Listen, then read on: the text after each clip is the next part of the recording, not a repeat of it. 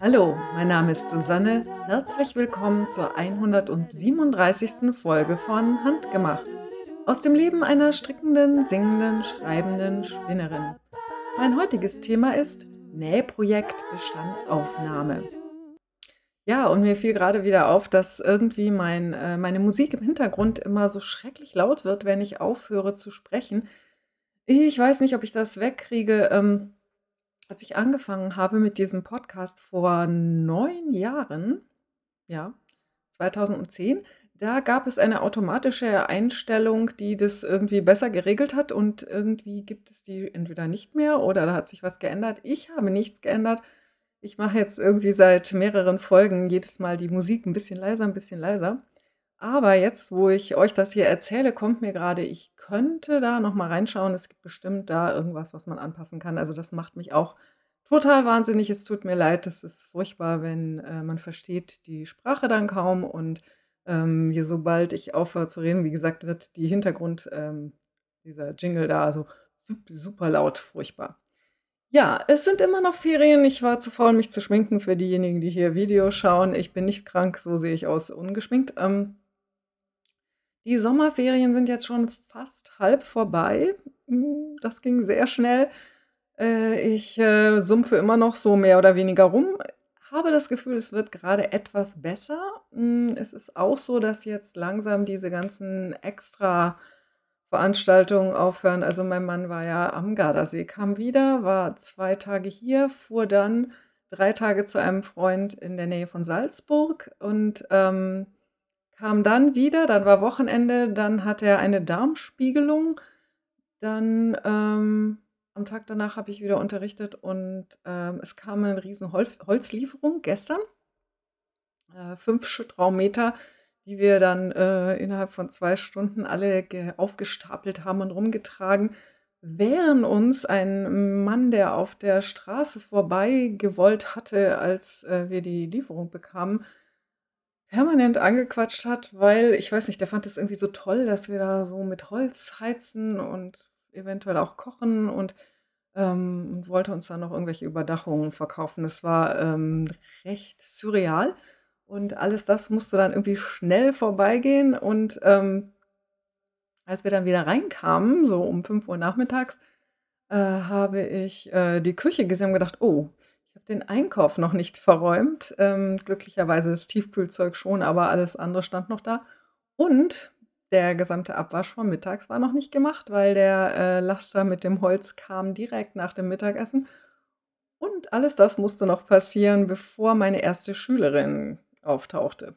Ich habe alles geschafft, aber es war ein, recht anstrengender Tag gestern. Also, gute Idee, gestern nicht den Podcast einzuplanen. Hm, ich hoffe immer noch, dass die Ferien jetzt geruhsamer werden und produktiver. Also, ich hätte gern bitte beides, wie immer. Also, ich, habe immer noch nicht genäht und, mein Roman, geht auch nur vermindert weiter, aber, ich bin ganz zuversichtlich, dass das ab jetzt alles ganz anders viel besser wird. Gut, ich habe nein, Feedbackliste. Ha, nicht vergessen. Ich habe sie heute wieder gemacht, nicht wie letztes Mal. Also, ihr seht, Ferien machen mich extrem faul, aber nicht faul genug, den Podcast bleiben zu lassen. Wo ist meine Lesebrille? Moment. Also, was hier mit der Beleuchtung ist, weiß ich auch nicht. Eben war es noch wunderbar sonnig, jetzt ist wieder eine Wolke davor. Also, alles nur, um euch zu ärgern. Also, vielen Dank für alle, die sich gemeldet haben übrigens und, weiterhin für Patreon und, sonstige Spenden auch. Vielen Dank. Auf Reverie hat sich gemeldet Eliandra, die das gar nicht schlecht fand dieses Mal, die kurze Folge, weil sie, dabei gesponnen hat und da war dann so eine ganz angenehme Einheit. Und die hat gesagt, dass sie bei der Tour de Vlies immer nur ohne Team teilnimmt, seit sie beim ersten Mal voll gestresst war, weil sie versucht hat, da, mitzumachen mit der ganzen, Gruppe, die da so viel gepostet hat. Wobei, ich meine mich zu erinnern, welche Tour de France das war, also Tour de Vlies. Und da war auch die Gruppe der Yeti Spin total riesig. Alle haben gepostet ohne Ende und das war echt 'n Halbtagsjob, da mitzukommen. Ähm, und dann habe ich gesagt, dass ja vielleicht eine gute Idee wäre, dann vielleicht doch mal beim Spinnen das Handy im Nebenraum zu lassen. Ach genau, und, Eleandra hatte auch gesagt, dass wenn sie die Tour de France schaut, während sie spinnt, dass sie dann immer bloß so den Anfang schaut, bis ihr Kaffee aus ist und dann noch die letzte halbe Stunde. Ist vielleicht gar keine schlechte Taktik.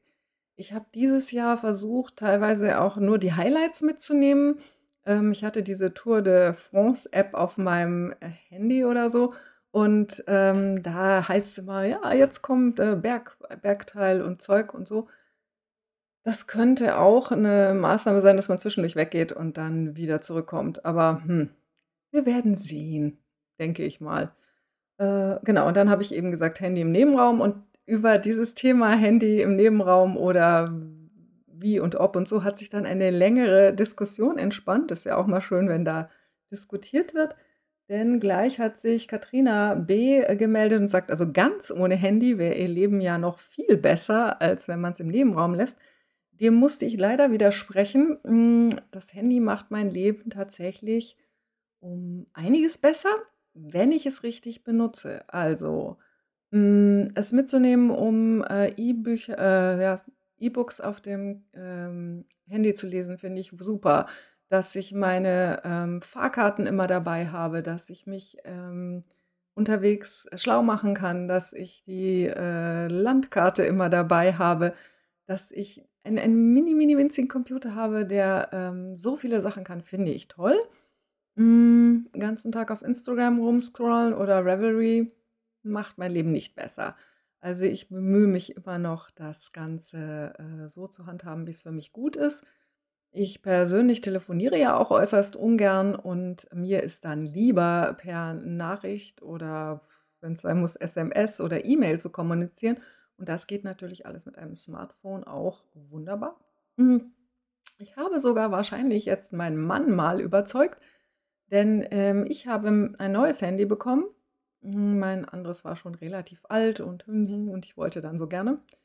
Und jetzt, hat mein Mann mein altes geerbt und hat gemeint: so ab und zu wäre es vielleicht doch nicht schlecht, mal ein Handy dabei zu haben.“ Wir werden sehen, damit er nicht immer so abhängig ist von anderen Leuten. Der wird jetzt sicher nicht zu einem Riesentelefonierer, aber, vielleicht hoffentlich irgendwann so, dass eben wie's ihm Freude macht. Der wird garantiert niemand, der da, ständig Spiele spielt und, auf Instagram rumscrollt, aber, äh, ja, ich, finde das eine Bereicherung. Dann haben wir Yggdrasil, die gesagt hat, sie hat das Gefühl, seit sie ein Smartphone hat, hat sie, stärker Konzentrationsprobleme. Das kann sogar sein. Happy Hepburn, die auch, einiges zum Handythema gemeint hat und, empfiehlt, doch besser einen, E-Book-Reader zu benutzen, als, das auf dem Handy zu lesen. Ich benutze alles. Ich lese meine E-Books auf dem, Kindle, auf dem iPad und auf dem Handy, je nachdem. Das Handy passt immer so schön in die Hosentasche und da kann man auch mal so zwischendurch schnell drauf schauen. Der, Kindle, finde ich, ist, viel besser zum Lesen, weil das sehr viel weniger anstrengend ist für die Augen. Und das ist halt 'n Gerät, was nur fürs Lesen gemacht ist. Also, da unterbreche ich nicht das Lesen und, gehe mal eben in den Browser. Ne. Und dann genau, Happy Hepburn hatte ja gesagt, dass sie einen Podcast, planen würde und der scheint zu kommen. Also, ich werde euch weiter informieren. Ich bin schon ganz gespannt. Off-Drottler heißt das wohl, hatte den Tipp, das Handy auf Schwarz-Weiß umzustellen, damit, das nicht so, attraktiv ist und man dann nicht so leicht ständig immer so drauf ihr kennt vielleicht diese Schleife. Bei mir ist das E-Mail checken, Instagram checken, Twitter checken, Facebook checken, E-Mail checken. Und dann gehe ich immer so in die Runde und das ist furchtbar. Dann, hat sich Maggie Vienna auch noch für die Folge bedankt. Das finde ich übrigens total nett, dass, auch also, man hat ja immer das Gefühl, man muss jetzt irgendwas Schlaues schreiben als Feedback. Muss nicht. Also, wenn jemand bloß sagt: „Danke für die Folge“, freue ich mich auch schon tierisch. Dann haben wir Instagram-Feedback, war dieses Mal recht verhalten. Es waren aber, glaube ich, auch ziemlich viel Sommerferien. Ähm, Da hat sich Henriette gemeldet, die Spüllappen gestrickt hat, und Gritz Strickerei, die eine sehr idyllische Collage gemacht hat von Fotos von Schafen und Feldern mit Heuballen und Wald. Das war sehr hübsch. Auf YouTube gab es Feedback. Alexandra hat, während sie die Folge gesehen hat, gesponnen, und Emmeline Cartwright sagte, dass sie die Muster von Mac McAlwee auch so gerne mag. Und das war alles. Und leider geht jetzt gerade wieder der Lüfter von meinem Rechner an. Also ich hoffe, es gibt hier keine größeren Probleme, sonst kriege ich leider eine Krise. Gut, jetzt komme ich zu dem, was ich gestrickt habe. Und zwar habe ich den Komodo so gut wie fertig. Ähm, Das ist also ein relativ großes Teil. Für diejenigen, die das nur hören, ich halte hier gerade eine Strickjacke zwischen das Mikro und meinen Mund, und deswegen ist alles gedämpfter. Ähm, Ich hatte gehofft, dass das Teil hier noch länger werden würde. Ich habe auch noch so einen Knäuel. Also ich könnte vielleicht noch so 3, 4 Reihen stricken. Aber eigentlich ist es lang genug. Und ich kann euch jetzt leider kein Tragefoto zeigen. Ich habe auch die Enden noch nicht vernäht und das gespannt. Beim Spannen kann natürlich sein, dass es dann noch größer wird. So, ich bin insgesamt recht zufrieden mit dem Projekt. Ich weiß natürlich noch nicht, wie sich das dann bewährt. Ich hatte sehr gehofft, dass ich den Komodo zu dem Kleid anziehen könnte, das ich heute trage. Das ist ein Martha-Kleid aus einem Stoff, der lila ist, mit sehr bunten Mustern drauf. Ich habe das eben gerade mal anprobiert. Kann man schon machen, so ist es nicht, aber der Stoff vom Kleid ist eben sehr gemustert, und der Komodo hat ja durch diese verschiedenen Farben in den Spinnfasern quasi Streifen, also relativ große Streifen, aber das ist so dieser typische melierte, handgesponnen Look. Ich bin nicht ganz sicher, ob das wirklich passt oder nicht. Ich werde testen. Mal sehen. Gut, nachdem ich den Komodo fertig hatte, konnte ich dann wieder bei anderen Sachen weiter stricken, was natürlich ziemlich cool ist, und habe den Schal für meinen Sohn etwas weitergemacht. Das Muster ist Bundled in Brioche bei Stephen West. Und das ist auf der einen Seite mit hellen Farben gestreift und auf der anderen Seite mit dunkleren Farben gestreift. Das ist, wie der Name schon sagt, im Patentmuster gestrickt, weil Brioche ist ja Patent, und macht eigentlich ziemlich viel Spaß. Man wechselt die immer eine Farbe alle 12 Reihen. Das heißt, ich habe hier auf der einen Seite, ich weiß nicht, ob man das sehen kann, auf der einen Seite 24 Reihen, und in der Mitte dieser 24 Reihen wechselt auf der anderen Seite die Farbe, und das ist dann immer so versetzt. Das finde ich ziemlich cool. Die Farben waren von meinem Sohn abgesegnet, natürlich, passend zu seiner neuen Übergangsjacke, und das ist Baumwolle mit irgendwas, was ich vergessen habe. Das habe ich, glaube ich, in dem Projekt aber notiert. Und wie gesagt, das ist immer das Dumme. Man denkt immer, oh, ich stricke halt einen Schal. Aber das ist ja ziemlich viel zu stricken. Und ist relativ schwer auch. Die Wolle ist so, ich stricke das mit einer Dreier-Nadel, also die ist ziemlich dick. Und, bei Patent strickt man ja quasi immer doppelt. Also zweireihiges Patent stricke ich immer zweimal in die gleiche Richtung und dann drehe ich um, und habe jetzt aber auch eine Art gefunden, mit den 2 Knäueln, die ich da habe, so umzugehen, dass ich nicht ein wahnsinns verdrehtes Dings da habe. Also ich versuche dann immer, das da so drüber zu legen, dass, wenn ich dann da stricke, nichts im Weg ist, und dann so zu drehen, dass es sich nicht eindreht, sondern ein und wieder aus. Aber das sind so meine Spezialdinger. Andere Leute, die vertüdeln, die drehen einfach, und am Schluss müssen sie es wieder auseinander dingsen. Dann habe ich wieder Socken gestrickt, weil das hatte ich ja auch schon gesagt. Da habe ich mir gedacht, oh, ich bräuchte mal wieder ein Sockenprojekt. Dann kam es mir. Ich habe noch 2. Also das sind meine 10 Socken. Den ersten habe ich nicht mit Ich habe den ersten Socken fertig gestrickt bis auf die Zehen, weil ich da noch keine Lust hatte, mich auch mit auseinanderzusetzen. Und diesen Socken ein bisschen angefangen. Das ist dreifädige Regia. Das habe ich ja schon mal erzählt. Das lag jetzt bloß eine ganze Weile rum. Und das ist ein super Maschenbild, denn das sieht wirklich fast aus wie Maschine gestrickt, weil das so dünn ist. Die Nadeln, die ich habe, das ist ein bisschen krass. Das sind 1 Millimeter Nadeln.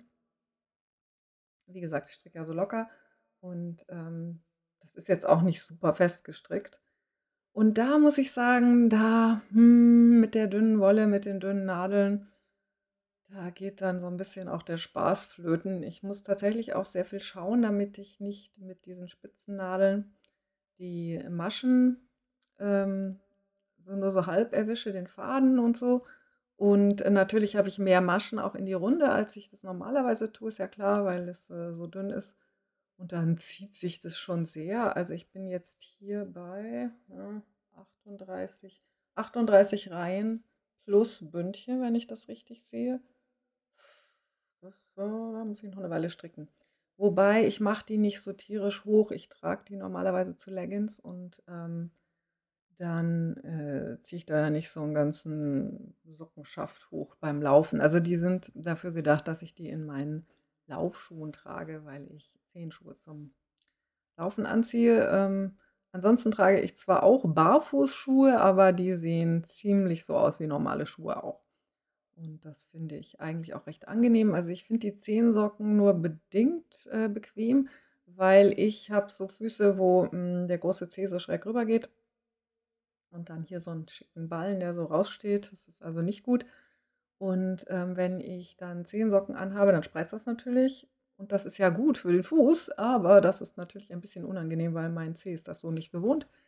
Ich schaue mal, ob vielleicht irgendwann meine Zehen sich auch ändern, wenn ich immer andere Schuhe anhabe. Ich habe den Eindruck, es ist schon auch ein bisschen besser geworden. Auf jeden Fall sind meine Füße quasi breiter, so die Zehen mehr auseinander und das ist ja auch, eine gute Sache. Wenn ich bedenke, dass meine Mutter, als sie in meinem Alter war, schon, permanente Schmerzen hatte an diesem, Ballen und da auch operiert wurde und noch, für ihre Zehen, die auch ich habe das auch teilweise bei manchen, dass die so krumm sind. Ähm, ja, ich dachte immer, das ist, von Natur aus so, aber nein, das liegt an Schuhwerk. Meine Mutter hat, jahrzehntelang nur hohe Absätze getragen und zwar bis zu dem Punkt, wo sie so verkürzte Sehnen hatte, dass sie gar nicht barfuß laufen konnte ohne Schmerzen.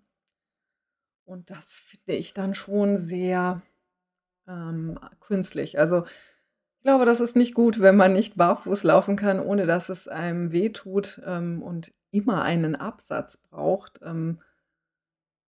Ja, also mag ja sein, dass in flachen Schuhen ich plumper aussehe, aber, ich glaube, das habe ich auch schon häufiger gesagt, dass, mit den hohen Absätzen habe ich irgendwie komplett aufgegeben. Ich habe das früher schon noch, viel auch nicht, aber immer wieder mal getragen, vor allen Dingen, wenn ich irgendwie ausgegangen bin und mich schick gemacht habe.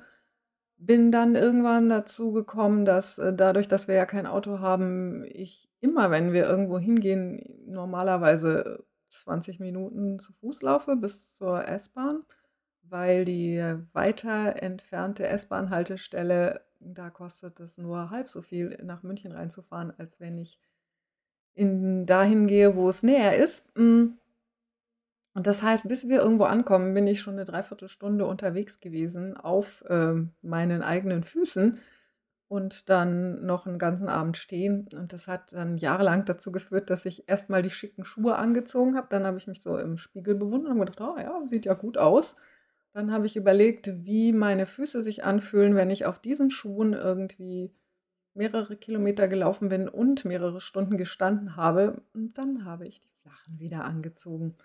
Und nachdem sich, meine Füße in der Schwangerschaft verändert hatten, das passiert auch relativ häufig, dass die so breiter werden und mir dann meine Schuhe nicht mehr gepasst haben, habe ich dann einfach keine neuen hochhackigen Schuhe mehr angeschafft.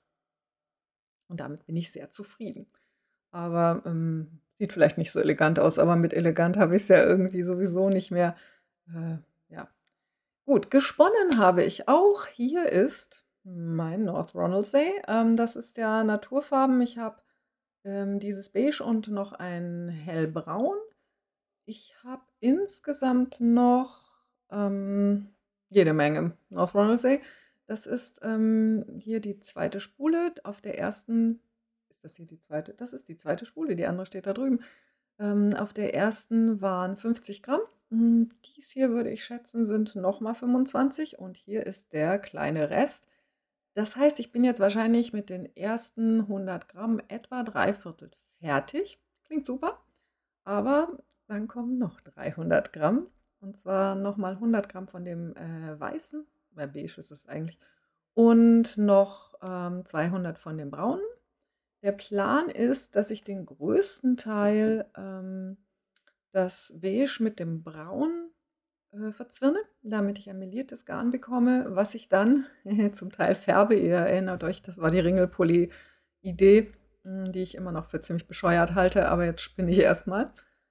Und dann möchte ich gerne 2 kleine Stränge machen, vielleicht auch mehr. Ich muss mal noch mal überlegen, wo ich, das Helle mit dem Hellen und das Braune mit dem Braunen verzwirne, denn es gibt in der Farbpalette, die ich ja versuche nachzubauen, auch ein Beige und ein Oatmeal, also Hafer. Und das, denke ich, könnte dann ganz gut sein. Das heißt, ich habe 2 Farben von den 15, die ich nicht färben muss, weil ich die schon habe. Und die anderen 13 werde ich dann färben. Ja, also das wird uns noch eine Weile begleiten, dieses Projekt, würde ich sagen. Und ansonsten habe ich handarbeitsmäßig nichts gemacht. Ich habe gesehen, dass, Rebecca Ringquist einen neuen, Sticksampler hat und habe schon fast auf Kaufen geklickt. Den gibt's bei Etsy unter dem Dropcloth, heißt ihr Shop da. Und zwar hat sie einen Alphabet-Sampler gemacht, der ziemlich cool ist, weil normalerweise sind ja diese, Alphabet-Mustertücher so, dass man halt das ganze Alphabet stickt. Das, ist ja dafür da, dass man dann sehr hübsch Monogramme sticken kann. Das übt man auf dem Sampler. Und sowas wollte sie irgendwie nicht, sondern das ist viel, viel verspielter. Das heißt irgendwas mit Disco Nap oder so. Man sieht die Buchstaben erst mal gar nicht. Die sind so verteilt und dazwischen sind so Halbkreise und die hat sie wunderschön bunt gestickt und so. Also, mir ist gleich das Herz aufgegangen und gedacht: „So was will ich auch machen."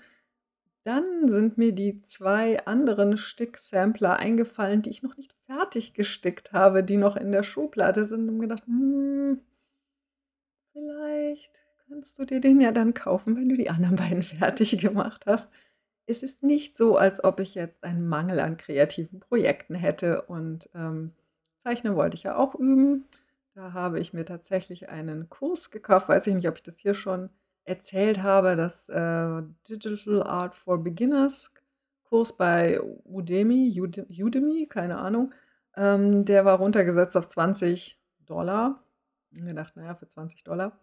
Der gefällt mir eigentlich ganz gut, aber, wie mein Sohn mir so schön sagte: „Das ist nichts, was man nicht auch kostenlos auf YouTube findet."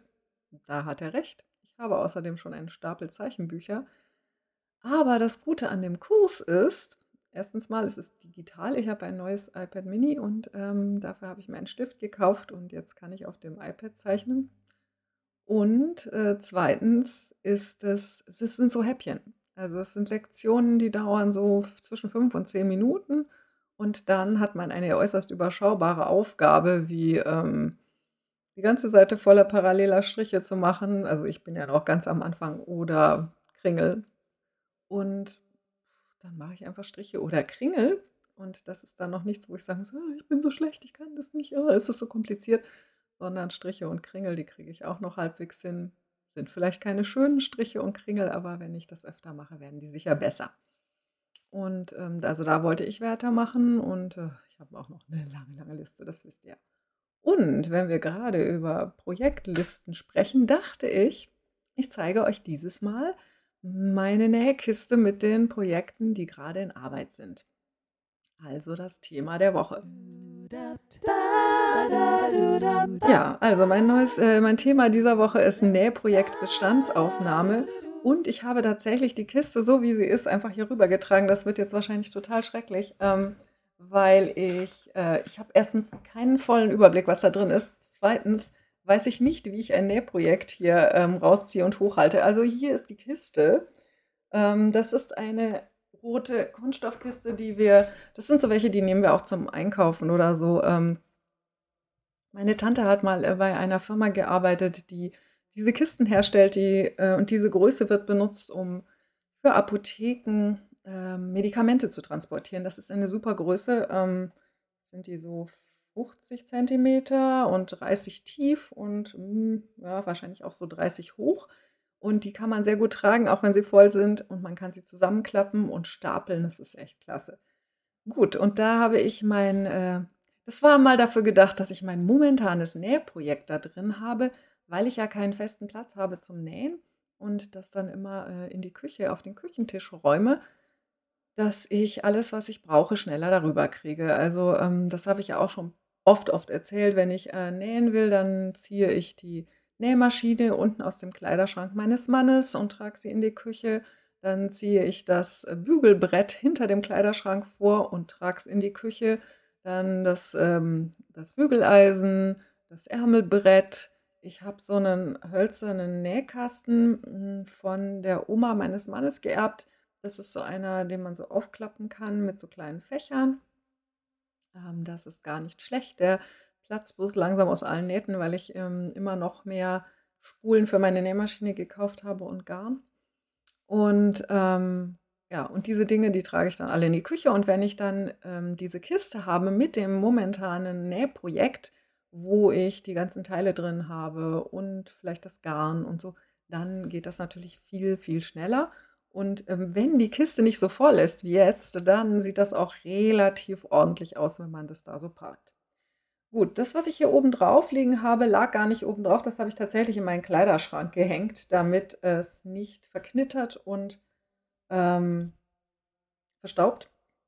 Das ist das Q-Kleid. Davon habt ihr ja auch schon öfter gehört. Das habe ich hier nach Ich habe den Beleg nach außen, sortiert. Also, eigentlich gehört der natürlich nach innen. Das Q-Kleid ist schon relativ fertig. Vielleicht kann man das hier sehen. Das heißt, es sieht schon aus wie ein Kleid. Man kann es schon anprobieren. Ich war total happy, dass es mir wahrscheinlich passen wird. Und der nächste Schritt ist Understitching. Ihr habt ja schon meine Klagen gehört. Ich habe eine Anleitung für Understitching auf meinem iPad offen. Vielleicht sollte ich die euch verlinken, weil die fand ich gar nicht schlecht. Und das heißt, als nächstes muss ich da den, Beleg an die Nahtzugabe nähen. Also super schwierig. Das Kleid hat ja eine Knopfleiste, bis runter. Das heißt, da ist ziemlich viel Beleg zum Annähen. Das hat Puffärmel für diejenigen, die, das hier nur hören und nicht sehen. Der Stoff ist was ist das? Orange. Das ist ein bräunliches Orange mit so Streublumen in Lila und Rot. Ich finde den total schön. Den habe ich, mal im Sonderangebot gekauft und hatte vorgehabt, mir daraus eine Tunika zu machen und hatte aber keinen Schnitt und nichts. Ich habe gedacht, ich mache, nach diesem Buch, wo man sich selber die Schnitte konstruieren lernt, von Cal Patch. Wie heißt 'n das? Design it yourself oder so? Das habe ich schon ein paar Mal verlinkt, aber ich tue das wieder in die Shownotes. Das Buch ist eigentlich super klasse, auch wenn natürlich die, Modelle jetzt nicht mehr so hundertprozentig aktuell sind. Das ändert sich ja immer. Ähm, das wollte ich eigentlich daraus machen, habe ich aber nicht. Und dann habe ich dieses Q-Kleid gesehen bei, wie heißt diese Dame aus Berlin, die so schrecklich viel schöne Kleider näht? Äh, Allure et Couture hieß ihr Blog. Genau, die ist, auf Instagram recht viel unterwegs, und fotografiert immer ihre Outfits. Da stehe ich immer und denke: „Oh." Die hatte jetzt auch ein Wickelkleid, einen neuen Schnitt und, ich auch gleich gedacht: „Oh, muss ich haben", und, habe dann noch mal an mich gehalten. Und dieses Kleid hatte die eben auch genäht. Da muss ich, wie gesagt, noch den Beleg und die Nahtzugabe aneinander nähen, das dann umbügeln und, die Belege hier innen festheften. Also ihr seht, ich habe die Anleitung schon gelesen. Und dann muss ich 15 Knopflöcher machen, aber ich weiß, wie das mit der Maschine geht. Ich habe so 'n Knopfloch-Automatik-Dingsy. Da muss ich bloß erst, Probelöcher machen, weil die letzten Male, wo ich das gemacht habe, war ich nicht besonders zufrieden mit der Einstellung, wie dieser Zickzackstich dann da wie die Abstände sind. Und ich habe aber den Verdacht, dass das daran lag, dass ich das nicht gut eingestellt habe. Genau, 15 Knopflöcher, 15 Knöpfe annähen und den Saum. Und bei dem Saum ist es so, den muss ich nicht abpusten, denn der soll gar nicht gerade sein, der ist gebogen. Bei mir ist er dann wahrscheinlich gerade, weil wenn ich einen geraden Saum haben will, ich weiß gar nicht, wie das jetzt ist, aber früher war das immer so, wenn meine Mutter was für mich genäht hat, das muss hinten sehr viel länger sein als vorne. Ich meine, ein bisschen braucht es ja jeder. Und, ähm und dann ist es noch auf der einen Seite kürzer als auf der anderen. Also, das gibt dann so eine Wellenlinie und wenn ich dann stehe, dann ist es gerade. Genau, das ist das Q-Kleid, das ist in Arbeit. Dann habe ich hier, ähm, genau, schon zusammengeheftet, die berühmte Yogahose. Die kann ich jetzt nicht ausbreiten, das ist ein Bein in dem anderen. Ich habe ja den Plan gefasst, 2 davon zu nähen, zu einem Zeitpunkt, als ich, solche Yogahosen noch ganz viel getragen habe. Und die waren mir aber erstens zu groß geworden und zweitens gingen die langsam kaputt. Habe ich gedacht, ich nähe mir jetzt 2 neue, dann habe ich da Ersatz. Jetzt habe ich natürlich ewige Zeiten keine Yogahose genäht, und bin auch ohne zurechtgekommen. Und die Mode hat sich ja jetzt geändert und ich habe ja mehrere Paare Leggings genäht. Das heißt, ich trage jetzt einfach immer Leggings im Haus. Das ist zwar zum Rein und Raussteigen 'n bisschen nerviger, weil die sind ja unten enger. Ansonsten, macht das der Bequemlichkeit macht keinerlei Unterschied und ist teilweise sogar so jetzt, wo ich so viel Röcke auch getragen habe, dass ich dann im Haus, wenn ich rumlungere, die Leggings getragen habe mit 'nem T-Shirt und bevor ich dann rausgegangen bin oder Leute getroffen habe, habe ich einfach einen Wickelrock oben drüber gezogen und war dann komplett angezogen und, das fand ich jetzt auch nicht schlecht. Ich werde diese Hose wohl doch zu Ende machen. Ich bin immer noch nicht sicher, wie ich das Bündchen will. Also, da hatte ich auch noch nichts zugeschnitten. Mein ursprünglicher Plan war, dass ich oben noch, so 'n breiteres Bündchen dran mache und da 'n Gummi durchziehe.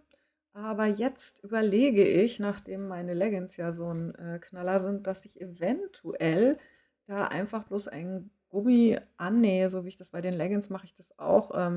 Ich schlage das einfach um und nähe da durch mit dem Gummi und dann ist es irgendwie gegessen.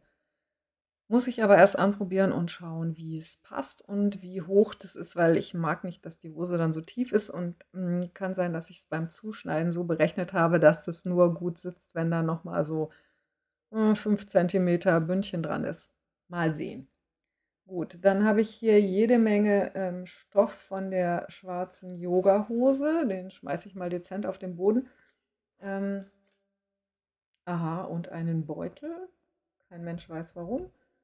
Und, das ist das andere Ding. Ich habe dann immer so Schnittmusterteile hier. Ah, das ist vom Q-Dress, oder? Nein, das ist nicht. Das ist vom Plantain-T-Shirt, der Ärmel, den ich nicht brauche für die kurzärmelige Version und der, Ellbogenflicken, den ich nicht drauf machen werde. Und dann habe ich hier ein zugeschnittenes Plantain-T-Shirt mit kurzen Ärmeln. Das falte ich jetzt nicht auseinander. So mache ich das. Ich, lasse die ganzen Schnittmusterteile auf dem Ausgeschnittenen liegen. Ich habe diese ganzen Zeichen, die man übertragen muss, diese Zeichen heißen die, glaube ich, alle schon übertragen. Also, ich mache dann auch so kleine, Schlitze in den Stoff, damit es nicht also, wenn man so in dem Tempo näht wie ich, dann kann man keinen Stift nehmen, der dann sich von selber, wieder verblasst, weil, ähm, der verblasst zu schnell. Bis dahin, ähm so schnell habe ich das noch nicht zusammengenäht. Dieses T-Shirt wollte ich unbedingt, bald nähen, vor 2 Monaten. Dann habe ich hier noch einen Reißverschluss. Ich habe keine Ahnung für was. Brauner Reißverschluss? Nein, keine Ahnung. Sehr interessant. Ah, doch. Aha. Dies ist der Reißverschluss für meine braune Kapuzenjacke. Ich weiß nicht mal, wo die ist. Interessant. Also, scheinbar nicht sehr dringend. Dann habe ich hier, also ich hätte das doch vorher durchschauen sollen, die Schnittmusterteile für meine Leggings. Das sehe ich daran, dass sie auf Packpapier sind. Ich habe meine, ja genau, Raschel, Raschel habe ich ja gesagt, meine selbst gekonstruierten Schnittmuster habe ich einfach auf eine Packpapierrolle gemacht.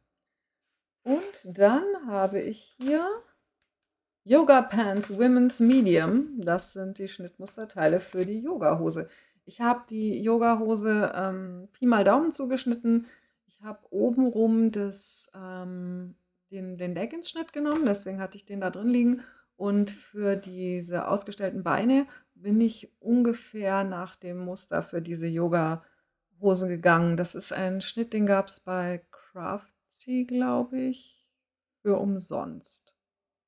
Weiß ich nicht, ob ich den noch mal finde. Ich finde den auch gar nicht so toll, weil das ist modemäßig, schon wieder relativ out. Das ist, relativ anliegend oben und geht, ab den Knien sehr weit auseinander. Also, ich weiß gar nicht, so was trägt, glaube ich, keiner mehr. Und dann genau, Schnittmusterteile fürs Q-Dress. Es ist gar nicht so viel zu nähen in dieser Schachtel, wie ich dachte. Es sind vor allen Dingen Schnittmusterteile. Sorry. Raschel, raschel, raschel. Stoff für das Klo-Kleid. Ja. Okay, nächste Schicht. Die nächste Schicht ist, äh, was ist das? Oh, Gummi. Ich glaube, das ist Gummiband für meine Yogahose. Ich wusste gar nicht, dass ich das habe. Seht ihr mal. Und dann haben wir hier die Nähanleitung für das, wie heißt das? Dottie Angel Frock. Ihr erinnert euch vielleicht, vor ein paar Jahren habe ich das mal angefangen. Das ist ein, was war das? Simplicity-Muster oder so. Das habe ich als PDF gekauft, kann ich nur davon abraten. Man musste eine Software auf seinem Computer installieren und kann nur über diese Software mit einem Freischaltcode ausdrucken.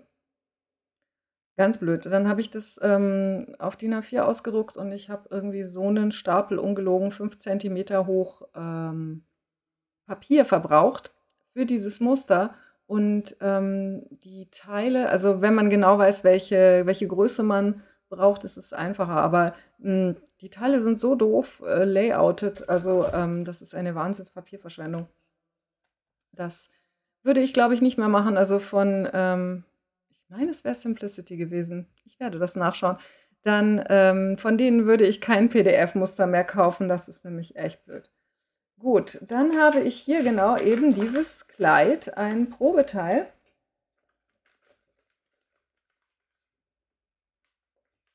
Ich habe immer Angst, wenn ich das jetzt auseinanderfalte, dann weiß ich nicht mehr, was ist. Da habe ich schon angefangen zusammenzunähen. Und zwar habe ich, weil ich weiß noch, als ich das gemacht habe, ist ja auch schon ewig her, hat Tini dann gemeint, ja, wieso ich denn jetzt hier da so Paspel und französische Nähte und sowas mache. Ich habe das tatsächlich so nähen wollen, wie es im Muster angegeben ist, um die Techniken zu üben und weil ich gehofft habe, da ein Probekleid zu bekommen, was ich auch anziehen kann. Aber der Stoff war mal eine Gardine das ist Türkis in so Streifen mit Orange und Elefanten. Und ich finde ja diese grün-orangene Elefantengeschichte gar nicht so schlecht.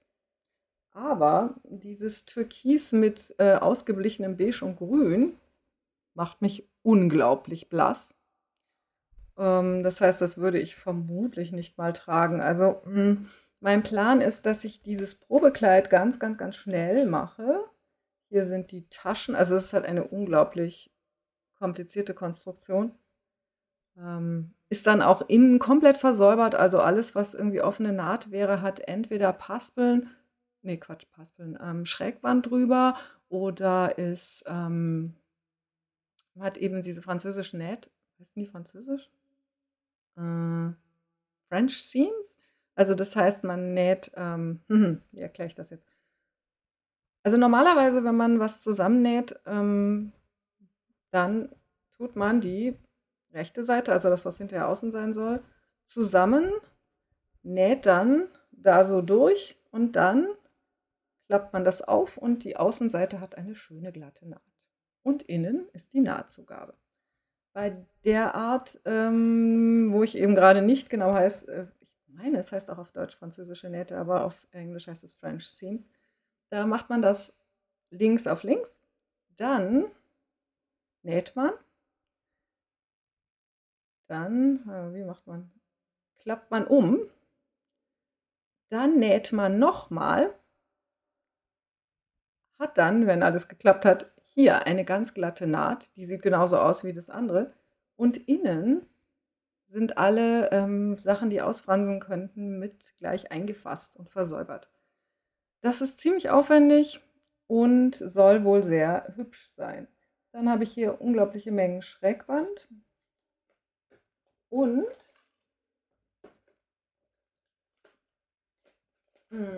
nochmal rascheln. Komme dann an eine Schicht, ich weiß schon gar nicht mehr, wo ich hier alles hinlegen soll, wo ich Stoff habe für die eigentliche Version von dem Dottie Angel Frog, die ich machen wollte. Das ist, eigentlich finde ich die Farben sehr schön, wenn ich das so anschaue. Das ist hier ein so rostroter Stoff und ein brauner und dann ein, was ist das? Daraus habe ich auch eine Tasche genäht. Das ist ein Stoff, der hat dunkelbraunen Hintergrund und dann so orange-bunte Blumen obendrauf. Ich hatte ehrlich gesagt gedacht, dass ich dieses Kleid schon zugeschnitten hätte, habe ich aber wohl nicht. Und dann habe ich noch Schrägband Former hier, die ich auch noch nie benutzt habe. Die habe ich extra für dieses Kleid gekauft. Und ich habe hier ein Buch drin, Bend the Rules Sewing. Fand ich auch sehr nett, auch wenn ich daraus noch nie irgendwas genäht habe von, wo steht's? Amy Carroll. Und da steht drin, wie man selber Schrägband macht aus normalem Stoff. Und ich habe gleich den Stoff auf die Seite eingelegt. Könnt ihr das sehen? Wo die Anleitung ist für das Schrägband machen. Also ich bin schon unglaublich weit damit, wie ihr seht. Und das Problem mit diesem Kleid war, ich habe ja zwischendrin recht viel abgenommen. Es war 14 bis 16 oder so. Und als ich das Muster ausgeschnitten habe das erste Mal, habe ich mich für eine Größe entschieden und danach habe ich massiv abgenommen und dann hat mir diese Größe nicht mehr gepasst. Und das Probekleid, was ich da habe, das müsste mir eigentlich passen, aber ich weiß es nicht genau. Also echtes Handicap, wenn man seine Nähprojekte so lange liegen lässt oder nicht mehr weiß, welche Größe man hatte, als man das angefangen hat. Bei den Schnittmustern, die ich selber konstruiert habe und auch bei allem, was ich zuschneide und so, schreibe ich tatsächlich drauf, schauen wir mal, vielleicht tun wir das hier, weil sonst habe ich ja hier überall so, okay, hier steht's. Yogahose vorne, 19.01.2019, zweimal zuschneiden und teilweise schreibe ich drauf, wie viel ich gewogen habe zu der Zeit. So, mein Computer sagt mir gerade, dass das Speichermedium voll ist. Na, fast voll. Das heißt, ich werde jetzt mal schauen, dass ich hier Ende mache, sonst kriege ich hier wieder Probleme. Dann, genau, also ich werde euch auf dem Laufen halten, ob und wie es weitergeht. Eventuell kann es sein, dass ich irgendwann beschließe, dass das mit dem Nähen sowieso nichts wird, aber ich glaube es nicht. Ich gebe die Hoffnung immer noch nicht auf. Immer optimistisch, das bin ich. Gut, dann hoffe ich, es hat euch wenigstens ein bisschen unterhalten und ihr könnt euch jetzt moralisch überlegen fühlen, weil ihr alle viel weniger angefangene Nähprojekte habt als ich. Und ihr findet alles, worüber ich geredet habe und was ich verlinken möchte, auf creativemother.de. Ihr könnt mir E-Mail schreiben unter susanne@creativemother.de. Auf Ravelry bin ich Creative Mother, auf Instagram und Twitter FreeJazzMama. Und dann möchte ich nicht, versäumen, auf meinen Patreon hinzuweisen, wo ihr freundlich den Podcast auch finanziell unterstützen könnt, wenn ihr das möchtet. Ihr müsst natürlich nicht. Das wäre patreon.com/handgemacht. Und dann verbleibe ich nach, 9 Jahren Podcast, also, ich habe irgendwann nächste Woche mein Jubiläum, mal wieder mit, danke fürs Zuhören und Zuschauen. Ich freue mich natürlich sehr, weil wenn das jetzt niemand anschauen würde, dann würde ich das vermutlich nicht weitermachen. Und, dann wünsche ich euch weiterhin frohes Stricken. Ciao, bis zum nächsten Mal.